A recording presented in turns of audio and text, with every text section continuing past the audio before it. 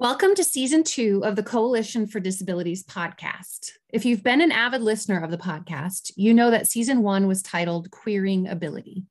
For this season, we are adopting the title Including Ability. I'm the host for this season, Sarah Schopper, and I currently serve as the research coordinator for the Coalition for Disability with ACPA Student Educators International.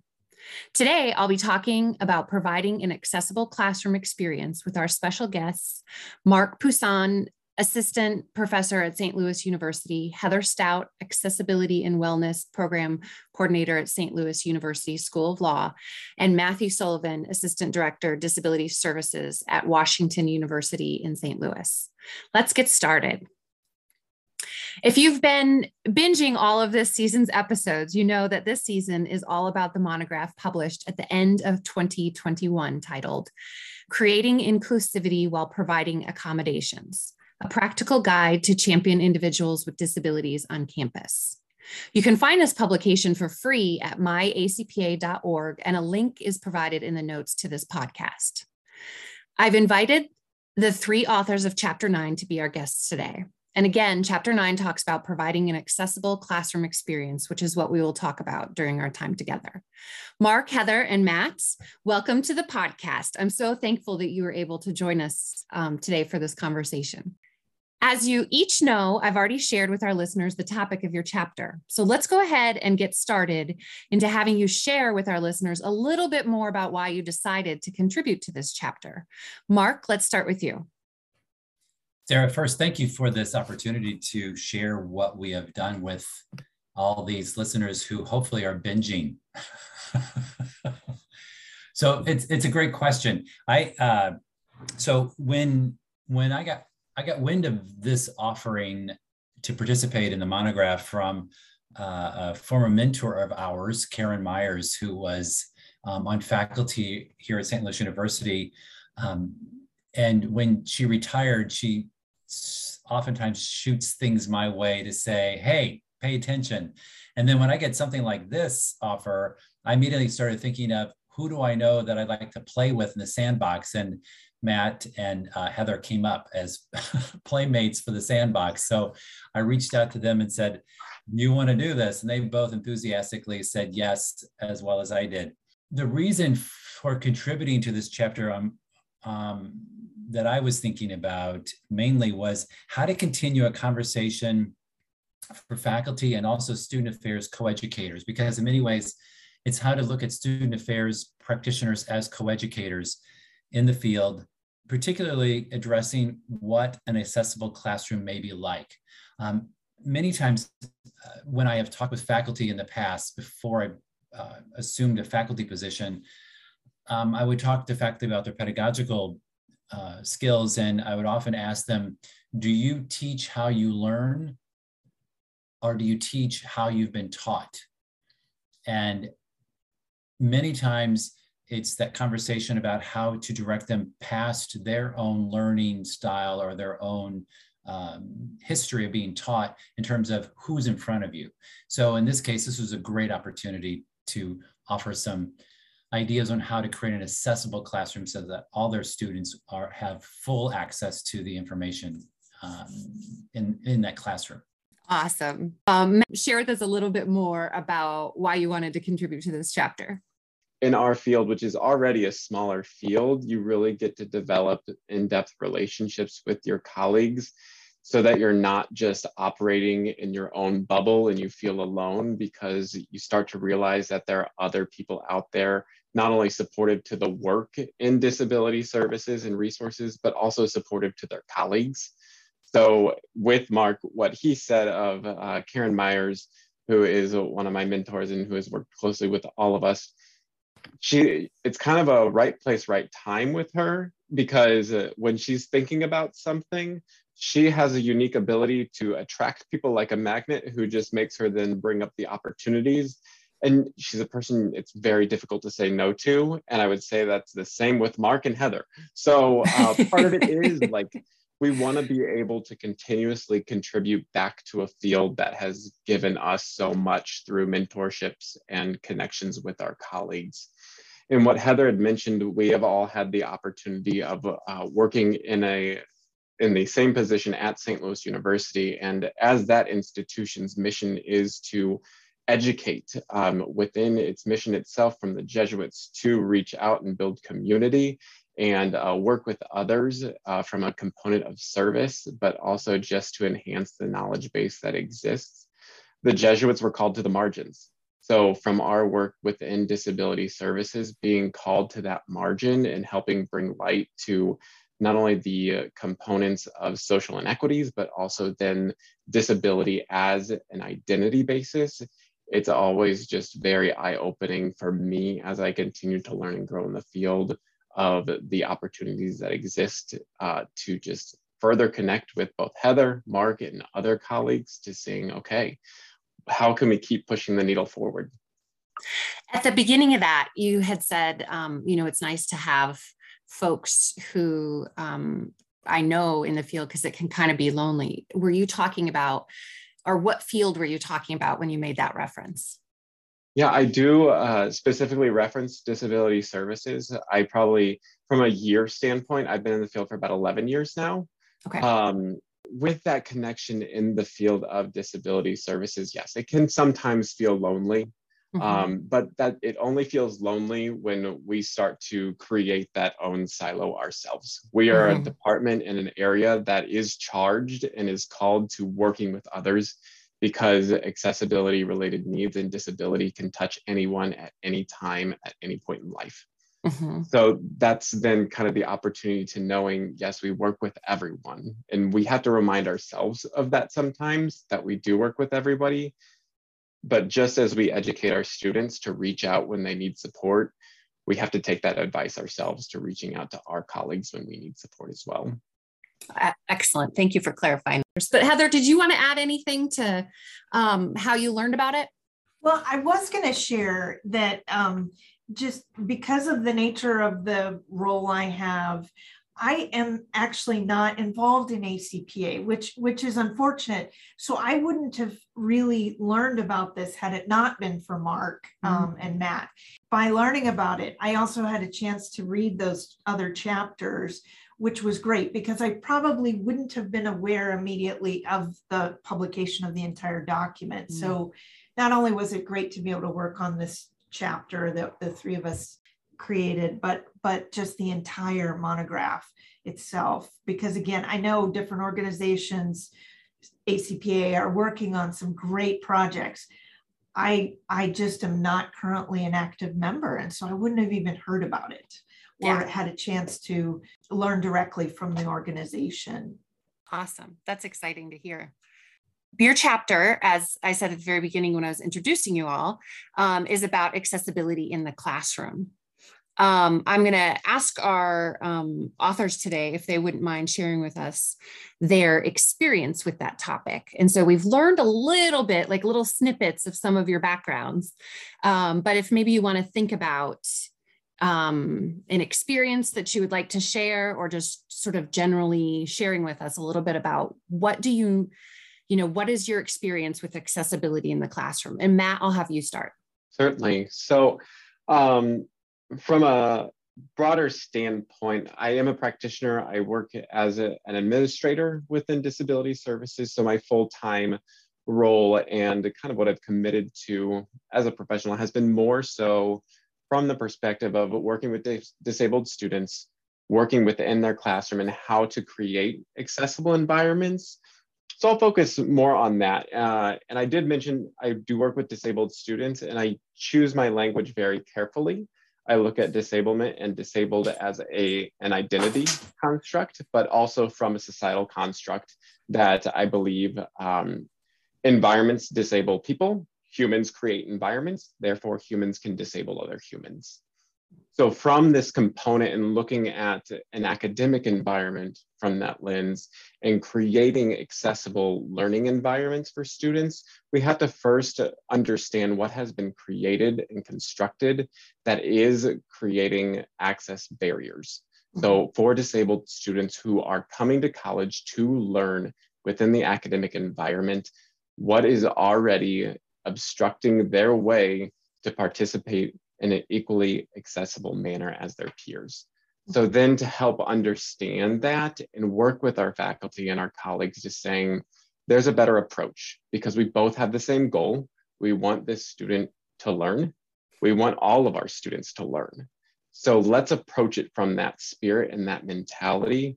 Just as Mark previously mentioned, we need to look at the spirit of the ADA and disability related laws to then fully understand how do we implement activities or resources for our students so that they can then experience the spirit of that law instead of the approach of, well, my faculty has to do this because it's required and we have to be compliant. Mm-hmm. Because nobody really wants to work with somebody else who's approaching it from a side of, well, I have to work with you. Yeah. That kind of just demeans and it tears down the work that we do as practitioners and as individuals who want to educate our students on what does being disabled mean. How is that a completely unique and diverse aspect of life that can contribute to society in no other way that other populations can? Yeah. Well, and I would think that on the other side of that, well, maybe nobody wants to, like what you said, do something because they have to do it because that's what the law says. It's really a lot to be wanting to help someone learn and not doing all you can to help them with that. And so you end up maybe spending more energy and more time trying to figure it out. And if there's a person you can go to like you that might be able to assist in that, how wonderful that can be, because you can't know what you don't know. And so I liked how you framed that in terms of having the same goal. And both you and Mark kind of brought up the concept of disability and how it's written on the front of our title, but also just in general, what the understanding of it is. And for our listeners, if you are not binging this podcast, which is fine, that's a choice as well. You maybe have not heard the conversation and the episode on chapter 3, which is about defining disability. And I really encourage you to go check that out because I think it really adds some interesting thoughts to some of those things that have already been brought up just in this conversation. Of course, all of it in the end is really interconnected. So I would just encourage you to listen to all of it. So if you're starting with this chapter, make sure you go back and get the previous ones, and then also just finish up the monograph series. So 10 chapters, 10 episodes. So we made it easy for you. Heather, how about if you share with us a little bit about what your experience is with the chapter topic? So similar to Matt, I come out of the practitioner side of sort of this relationship. And have been in this, doing this kind of work for about 20 years. One of the pieces that I really am fascinated by is when there's an opportunity to talk to faculty about the design of their course, the instruction materials that they're using. It's another piece to talk with the student about where are the functional impacts that they're experiencing.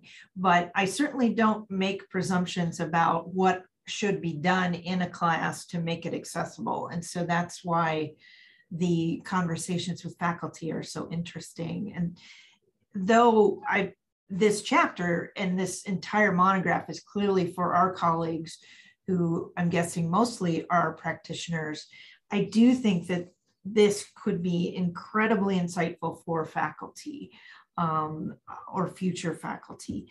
And I also try to make sure students understand that, I'm not going to make presumptions about the faculty you're working with and the way that their course is structured. So we may need to have some discussion about that.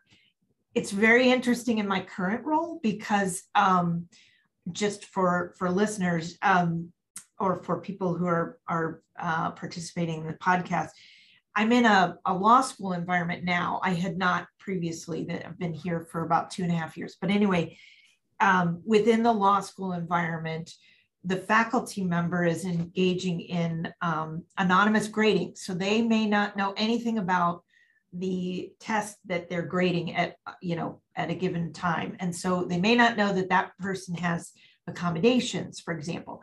So there's not nearly as much discussion with the faculty member about a particular student. So more of the discussion is about your course as a whole, and what we might be able to look at.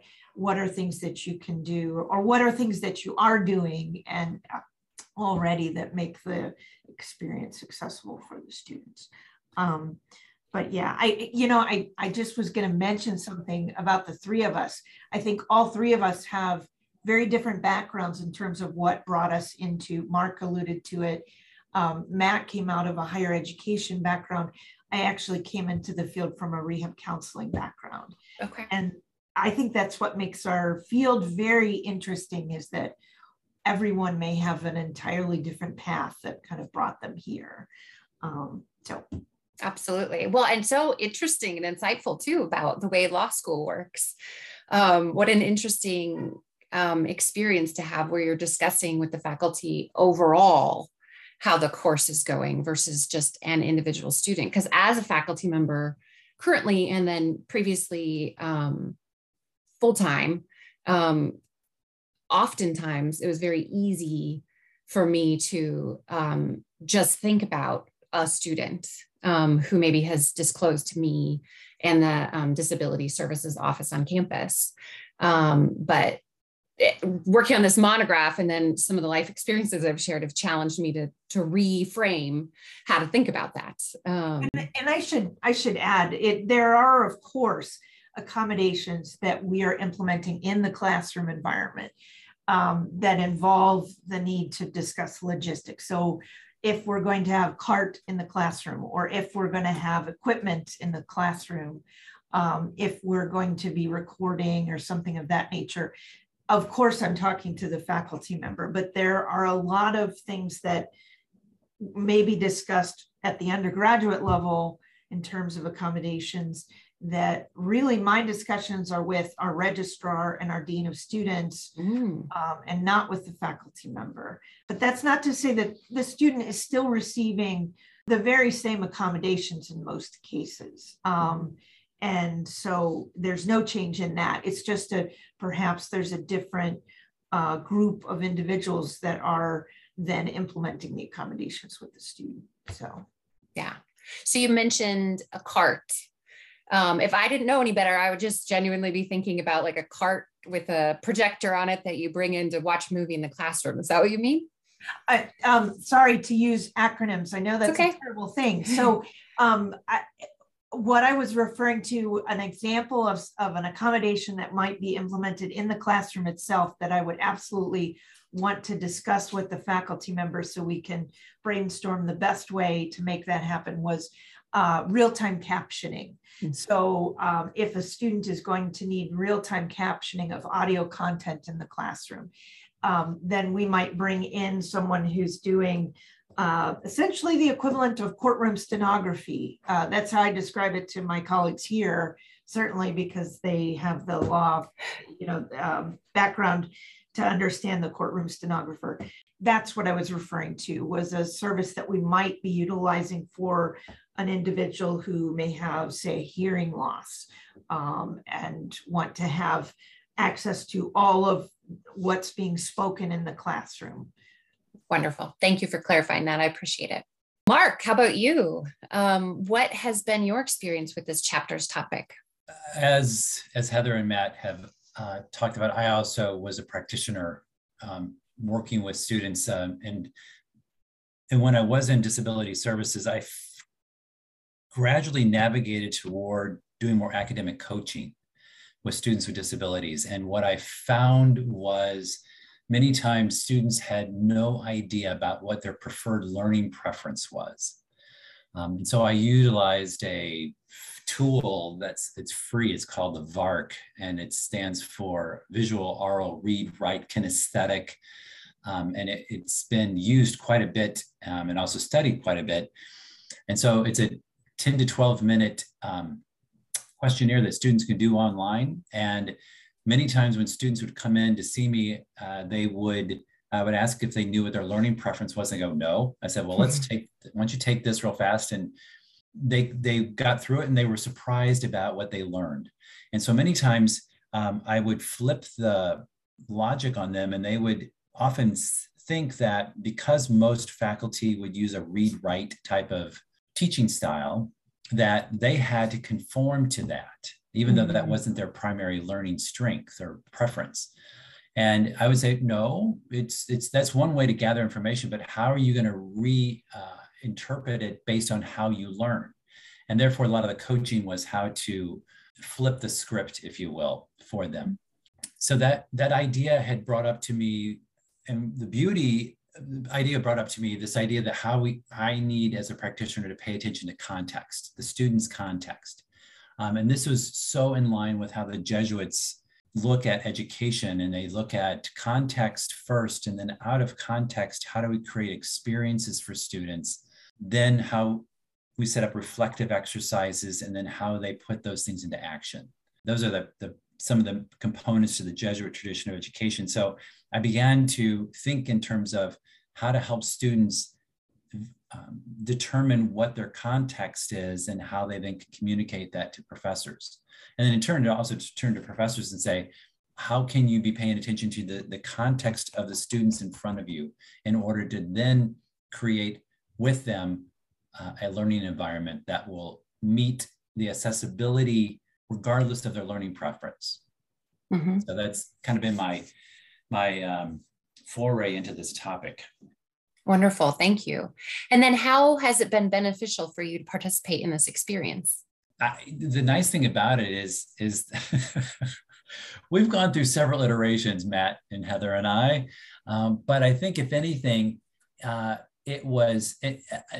correct me if I'm wrong, my dear colleagues, but all of us are rather broad thinkers. And so one of the things that we really had to work through, and we're probably verbal processors. We kind of just talk aloud a lot. And so how to bring all this down into something that is specific that faculty and student affairs coeducators can actually use, and they have the how-tos.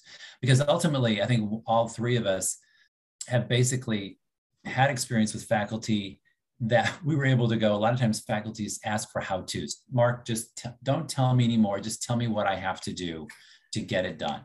And therefore, we have to sneak some of that educational pieces in. But nonetheless, they really want to know how the how-to. So their heart's in the right place. They may not always understand the theory behind it. Yeah, sure. Absolutely. Heather, how about you? How has it been beneficial for you to participate in this experience? For myself, I think it's been important to step away from the practice piece and to really talk about what are the ideas behind what we do and why we do it. I feel very comfortable in the position of I'm working with the student. I'm learning from them about what's going on and what accommodations I should be looking at. But there's critical value in what are the philosophies behind why we do that, and to put that in concise language, why we do what we do.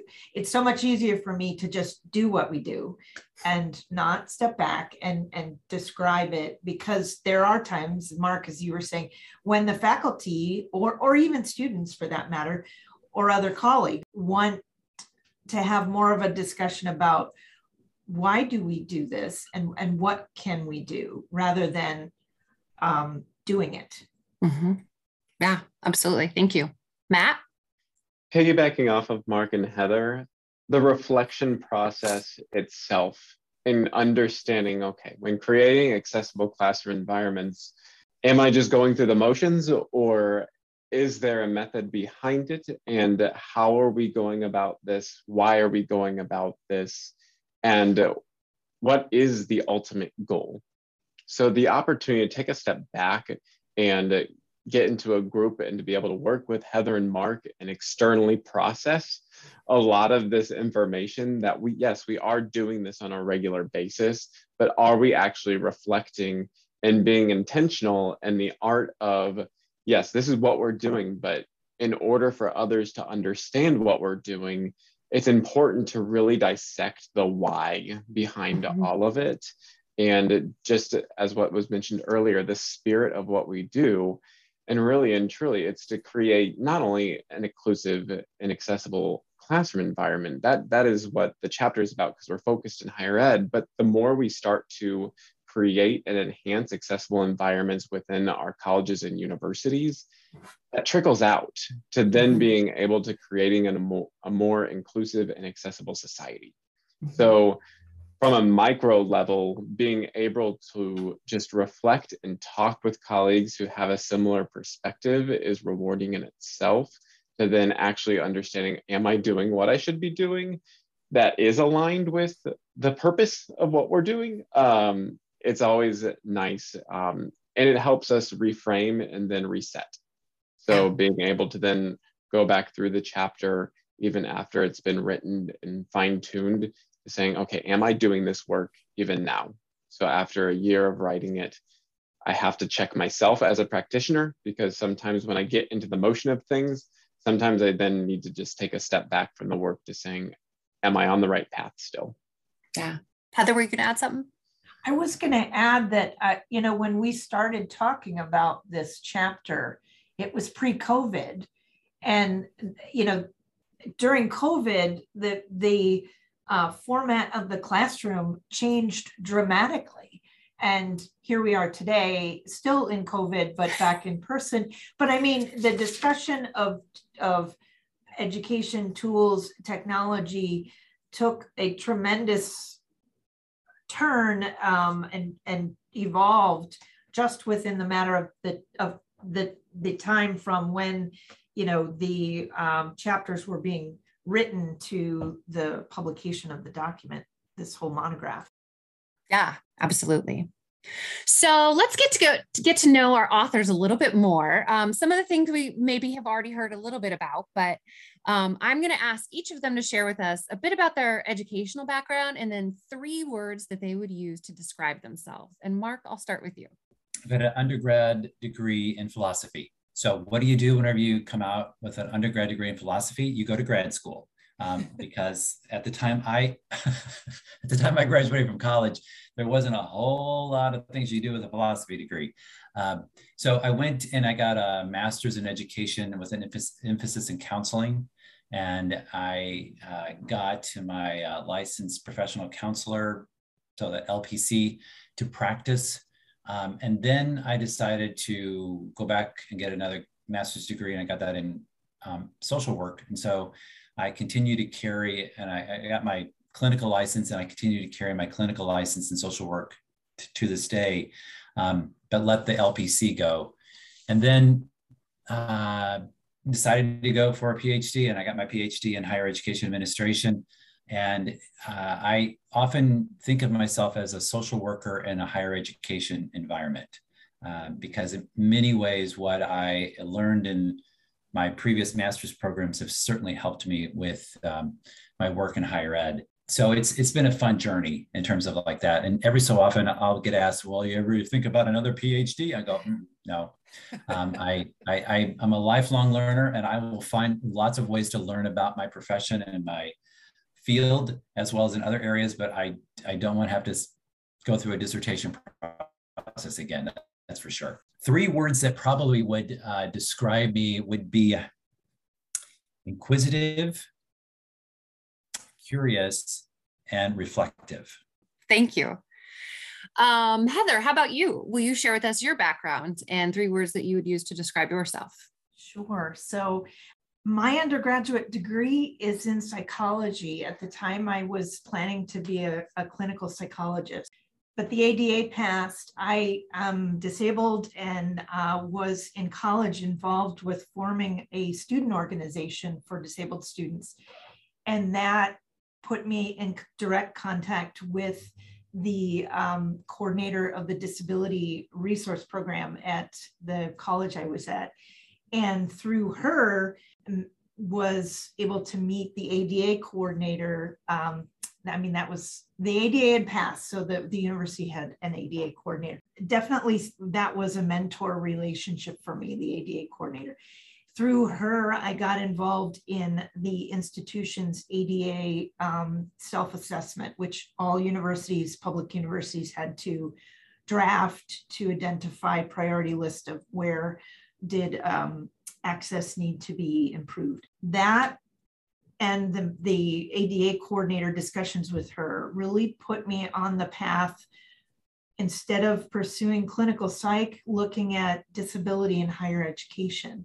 I wasn't quite sure if it would be the ADA side or if it would be the accommodations side, but I took some, not quite a year off just for health reasons and personal reasons, and started discussing graduate school with someone who became my grad advisor. And so I chose the path of rehab counseling because at the time, there were really two avenues into higher ed and disability, but there was this growing one, which is now a very strong one, which is higher ed administration. But that really was a brand new area and not many programs that I was familiar with. So I got my graduate degree in rehab counseling with the clear goal of being in higher ed disability. And so started getting some experience at the community college level, was able to do some things. I got very interested in deaf services and contemplated going into deaf and hard of hearing services, and even did some graduate work in that area, but then was drawn back into higher ed. And so my first position at the University of Illinois, Chicago, and happened to be working for an individual who to this day is on staff with the head. So that was also a mentor relationship. And so learned so much from him and was just really became very passionate about that. And he, from very early on, was talking about intersectionality and really working with the student and developing accommodations after you learn from the student versus, documentation being the sole guide for how you identify accommodations. That was pretty not the norm at the time. ADA was law, and I think many schools were trying to abide by the law and do what they had to do, and they were trying to figure that out. I've just had this opportunity to work at some different institutions, private, public, small, large, and came to SLU in 2013. And the Jesuit environment is just so different. I really do value being in an environment where the message is about serving the whole student and where they're at. Never thought that I would be working at a specific environment such as a law school.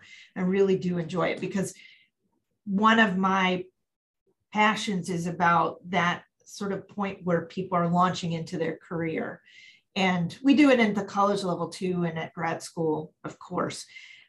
I'm still in touch with some of the students that are now lawyers, and it's just very exciting to see the development that people make. But anyway, long story, but in other words, it was through a different avenue. It was through rehabilitation counseling, vocational rehabilitation counseling, and interaction with ADA.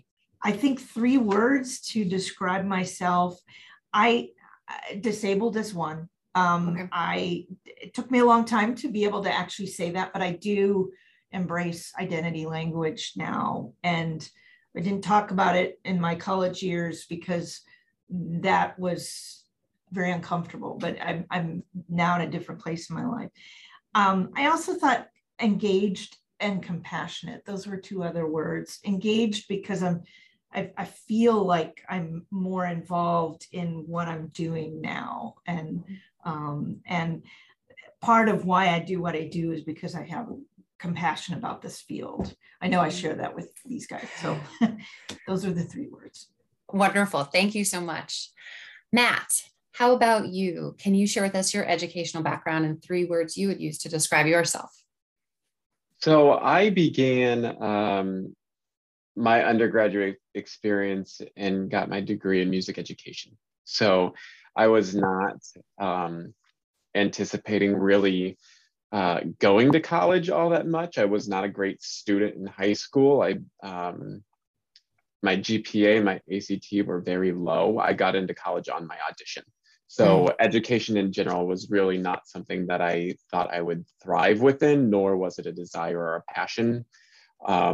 But throughout that course of time in music education, I started to then really drift away from the educational piece because I was not necessarily wanting to go into the K-12 environment. And I then started a master's degree in vocal performance, which I did not finish. So it was a very expensive mistake, but a very valuable one. And then I had to really sit back and reflect and think about what I wanted to do next. And I had a fantastic mentor in my undergraduate program who was she was my voice teacher. And she worked with me throughout the discord I was experiencing when I didn't know what I wanted to do. And I didn't know if it was music. I didn't know if it was education. I wasn't really satisfied or fulfilled.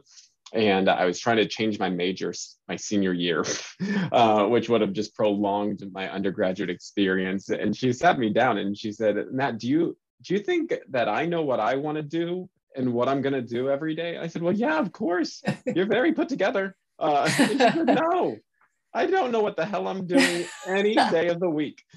I'm just a really good actress. And I thought, you are a good actress. But also it helped me understand that there's a field for this. There's student affairs. There's people who I found it through my voice teacher, but there are individuals who work with students who aren't faculty members, who aren't in the class with one particular subject, who still educate. And that's when I started to understand and realizing that it wasn't necessarily education I was dissatisfied with. It was the type of education that I was pursuing. So I went and moved to St. Louis, and I got my master's from St. Louis University, to which I was very lucky with an opportunity to go on board full time within their division of student affairs. And at the same time began pursuing my PhD in higher education, which was all very exciting, but yet at the same time, if I would have told 18-year-old me that in 10 years I would have a PhD, it would not have been possible. But now that I look back in retrospect and thinking life will send you challenges that you can either embrace or you can just say, no, thank you. And you can then approach other challenges. So from that, I got into the field of disability. Partly Karen Myers has been really prevalent in my life for a couple of reasons. She's really one of the first educators that I had who presented disability in a completely new perspective and light to me that made me understand more fully the importance of self-understanding and awareness. And as somebody who also identifies as disabled, and similar to Heather, it's taken me a long time, and the journey has been difficult at times because in our field, we're still emerging. The ADA is only 30 years old, so we don't know everything about disability yet, which is fantastic and frightening all at the same time. I would prescribe to person first language for a very significant part of my career and a part of my personal growth, and I'm thankful for that, of always identifying as a person with a disability. And there are days I still associate with that type of language. But then coming to a conclusion of what is disabled and what does that mean to me has also then opened up a new path of understanding and how I can not only navigate that path, but help students to navigate a similar path. And like I said, each day is something new. And I make mistakes. I think everybody in this conversation now can probably say that, but it's from the mistakes that I can learn and I can grow and I can help our students, whether or not they are students who firmly identify as disabled or are emerging with those identities, helping them to understand that it is okay because everyone's journey is their own. And I've been very lucky to have the opportunities that I've had in our field to be connected with colleagues who have kind of taken me under their wings and have helped mentor me and helped to tell me that I was wrong when I was wrong, and who helped humble me when I needed to just kind of take a step back and think about how I was wrong, and then grow in that same light. Then when it comes kind of shifting gears, the 3 words that I would say to describe myself, disabled and inquisitive were kind of 2 of mine, but so I'll switch gears just a little bit. The words I'll use: intentional, gregarious, and strategic. I'm going to flip things around a little bit. And Matt, I'm going to give you this next question first, since I've held off and you've had the questions last. And what I just heard was that there were 2 other words already taken. Thank you for providing some new ones. And I'm going to ask you if you would share with us, if you could wish anyone in the world to know the contents of this chapter, who would it be and why? That is a really fantastic question. I wish I had an immediate answer of one specific person. It's challenging to think about because I look at it from so many different lenses and viewpoints, because each of us wants someone to understand disability in a different light.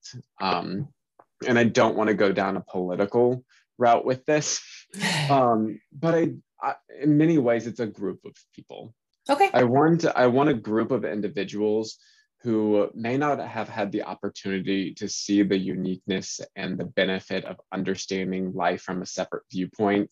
I want them to fully understand the content of the chapter and the monograph. I want somebody who hasn't had the opportunity to understand disability to have the opportunity to learn more about what does it mean to be disabled and what does it mean to create accessibility and the purpose behind it. Because a lot of times, even when we work with our faculty members, I don't approach that work as this faculty member just really doesn't want to create an accessible classroom. Chances are that is their goal.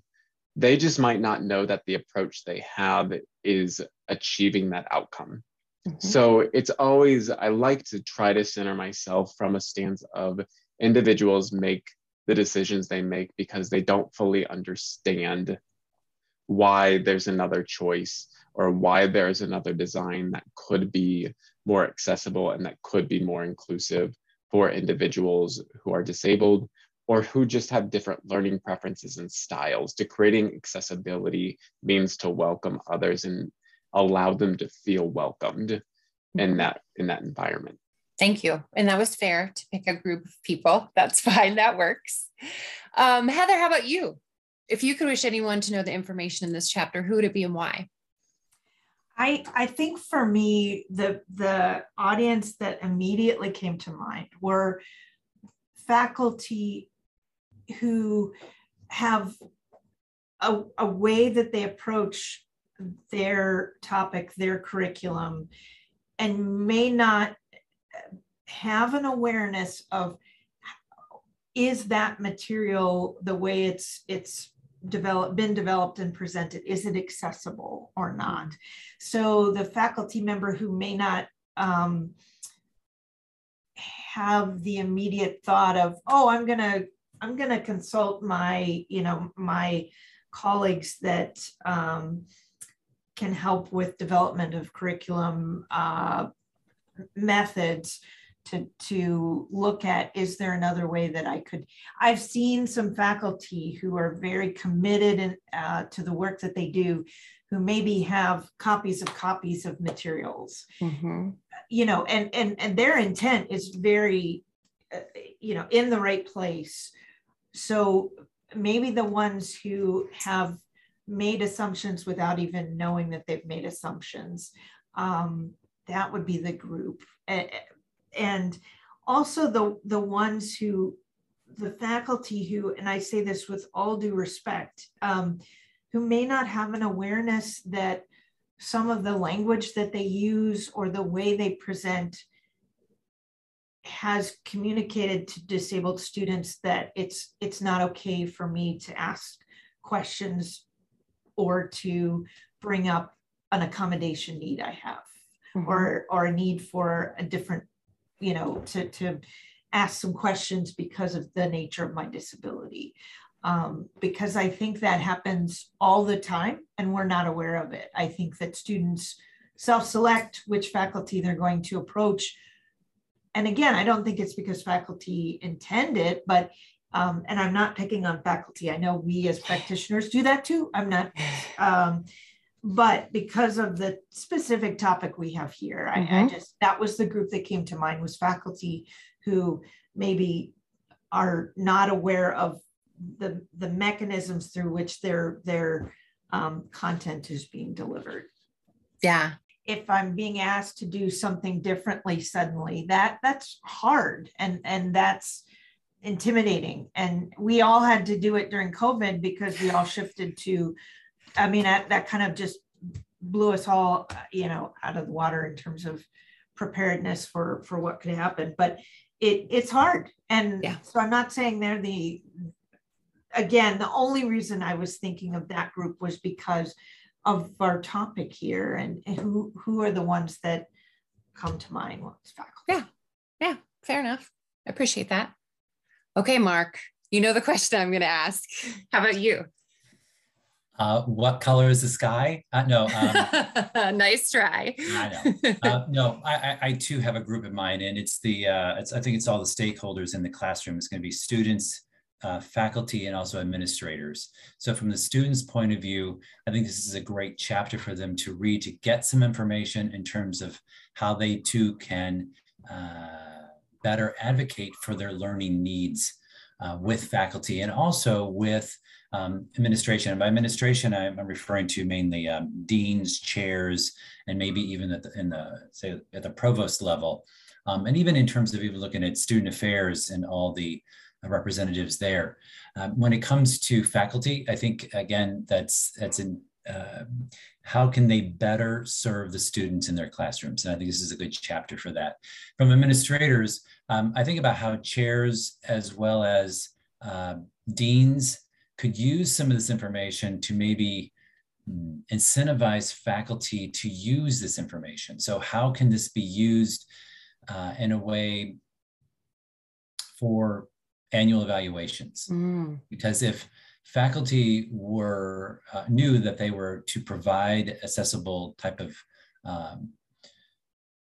how to create an accessible environment was part of their annual evaluation, that may incentivize them to actually learn and actually wrestle with what this might mean.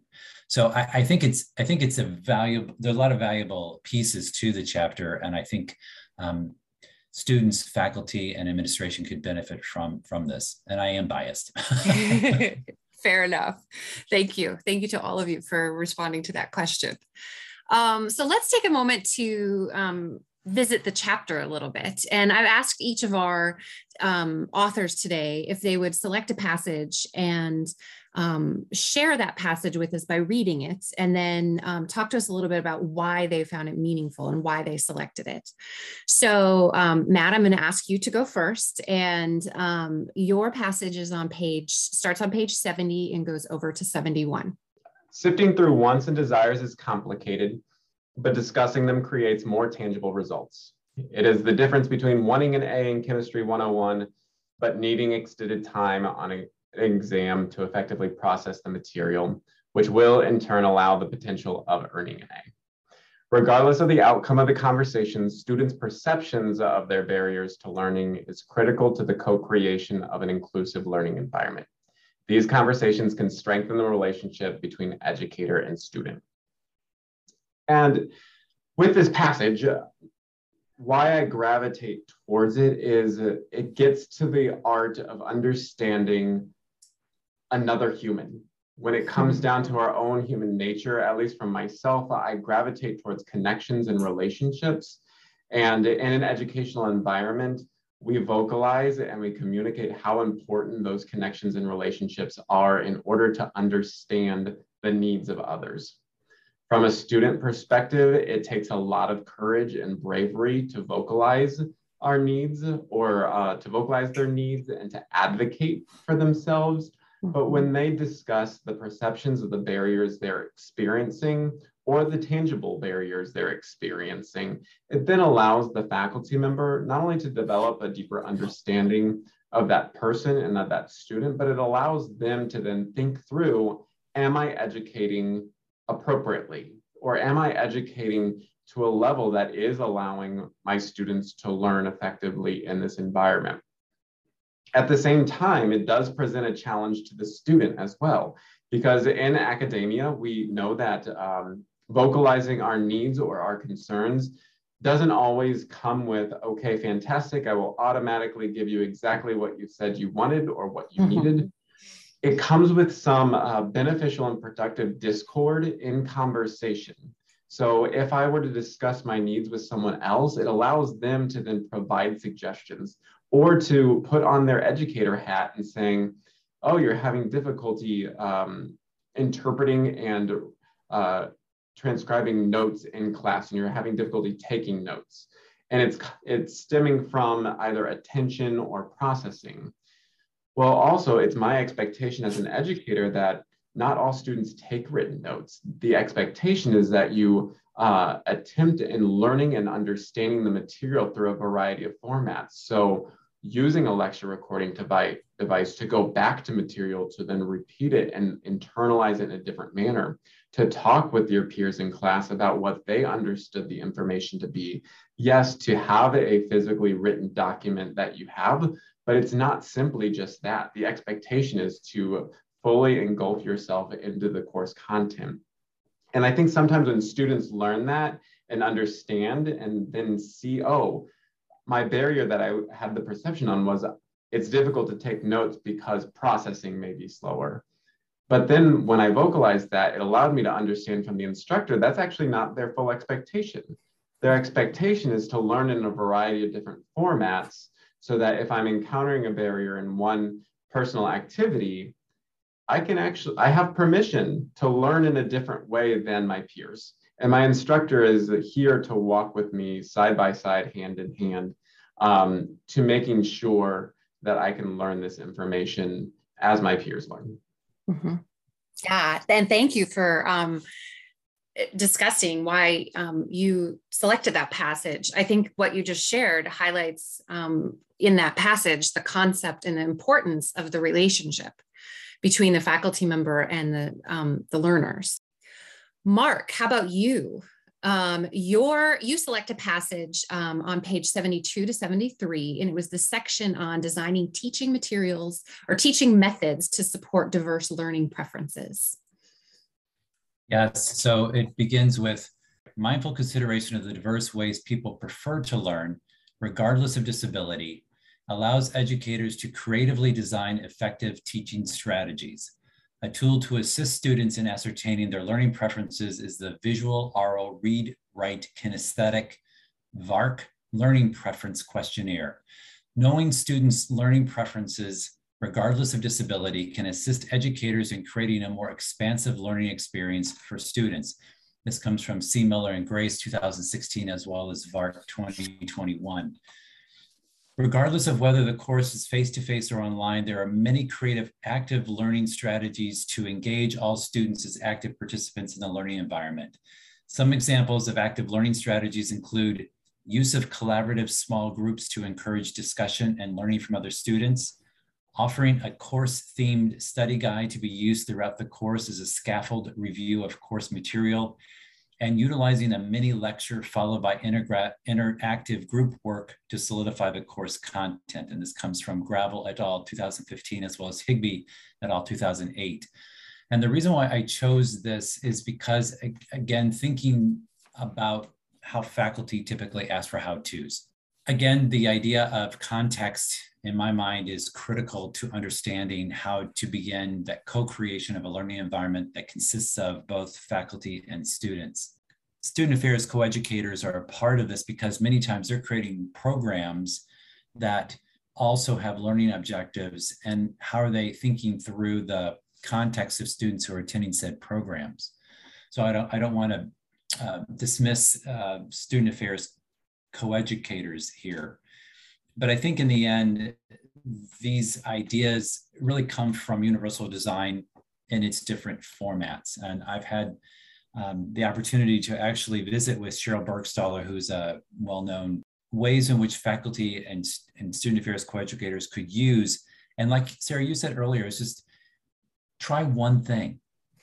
And then if it seems to work, you can add on, but just try one thing and see how it goes. Mm-hmm. Yeah. And I think that one of the things I really appreciate about your chapter is the actual practical things that could be put into application. So, and there's lots of little different ideas in the chapter that are like that. So I hope those tuning in today will check out the chapter for all sorts of reasons. And I'm really glad you picked one that also had the VARK in there as well, based on what you shared earlier. And then to know that the resources for all these chapters are in the monograph. So more of the citation, if you're trying to look it up and you do a Google search and it comes up with too many options, we've provided some of that for you. So thank you for sharing that. Heather, how about you? Your passage is on page 71 to 72 and is under the heading, Creating a Welcoming Classroom Environment. So it was really just that introduction to that section. So I'll read a portion of that. Teaching is relational by nature. One way to promote the teaching dynamic is the subject-centered classroom. In it, the educator's passion for the subject moves the subject into the center of the learning, thus encouraging active learning between the educator and student. This establishes a learning dynamic known as deep learning, where students learn to apply theory to practice by actively exploring and, quote, creatively organizing and processing language. The challenge for educators teaching in this manner is moving from an authoritative to a facilitative approach to teaching, where a welcoming classroom is critical. There are multiple ways to communicate to students they are welcomed and valued. We had several references within that paragraph: Combs, Wang, Parker, C. Miller, and Grace. The reason I chose this is because, and I think it goes far beyond disabled students, but is that I feel like the way that we start this whole process is whether the student feels welcomed and invited in the classroom to begin with. And when faculty do establish that sense of you're invited in my classroom to participate, to inquire, to exchange ideas with me, that's when they may feel comfortable if they need to actually make other inquiries, and if they need to bring something else up. If they don't feel welcome, there's a likelihood that students may just remain quiet and may not actually make the faculty aware of specific issues that they're encountering. Again, going into my background as a practitioner, so many times students will talk about how they're intimidated in talking with faculty. That's also true here in the law school environment, particularly because of the anonymous grading process. They don't want to appear any less than their other peers. And unfortunately, disability is still lumped in that stigma of that's going to make me less than. And so I feel as we work towards making the classroom a welcoming experience, that we're going to allow students who feel uncomfortable about some aspect of themselves to embrace that more and to really interact with the material that they're discussing in the classroom. So yeah, absolutely. Thank you. So before we say goodbye today, is there anything else that any of you would like to share about the chapter? I was going to jump in and just say it was a joy to write. There is a gestational process when it comes to writing, especially with other colleagues. And I was very grateful to have this opportunity with both Heather and Matt to do this. And I think also to Sarah, to you and Amy as well, the guidance that you all provided was very helpful, especially as scholar practitioners as we are here. So no, it's been a great thing, and I hope that this chapter, as well as all the chapters in the monograph, are being proved to be beneficial for a wide variety in the audience. And also I'll just extend an invitation, is that if anyone has any questions about the chapter or would like more information, I'm available if people want to have a conversation there too. Thank you. I'll just add one small piece, and the monograph really pushes out a challenge to individuals to start thinking about accessibility, start thinking about constructs in society that disable our fellow human, and how at the same time disability creates diversity in society and unique perspectives that can really help us grow and learn and change how we approach education. And I just want to put out there that change is scary. It is very, I say that I'm great with change as long as I have a very detailed outline of how we will work through the change, which isn't how change comes about. Change has a lot of uncertainty, which can make it scary. And when it comes to accessibility and working with others, that uncertainty is present. So it's okay to make mistakes. It's okay to fail. But in those failures and those mistakes, ask questions, be thoughtful, be intentional, make a concerted effort to saying, I'm not an expert. Can you help educate me and helping me understand what you need? Mm-hmm. And as long as that effort is there, the environment can change and grow and really help enhance the welcoming nature of the classroom environment for students. Yeah. I'm glad that Matt, you brought up this notion of the challenge. I often think about what Karen Myers would often tell us to be thinking about, and it is a provocative question. And her question often is, who have you excluded today? And so it's a reflective question.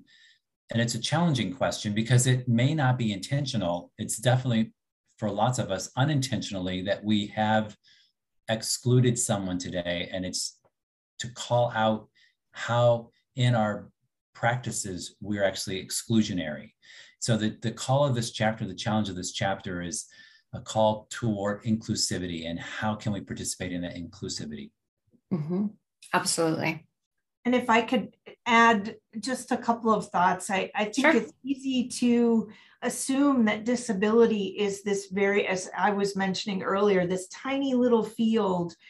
However, the number of students that utilize accommodations are perhaps in a position where they might request accommodations is a much larger group. The impact is tremendous if we are to adopt mechanisms through which we're improving the accessibility of the courses that we're teaching at our institutions. And so for colleagues, it's really about, I hope that this monograph provides some substance for you to be able to share, because I think we are very aware that the number of students is many and it's growing. And so by really utilizing some of what we've written about, we stand to have a tremendous impact, and not just with disabled students. Yes, absolutely. Thank you for highlighting that at the end of our time together today.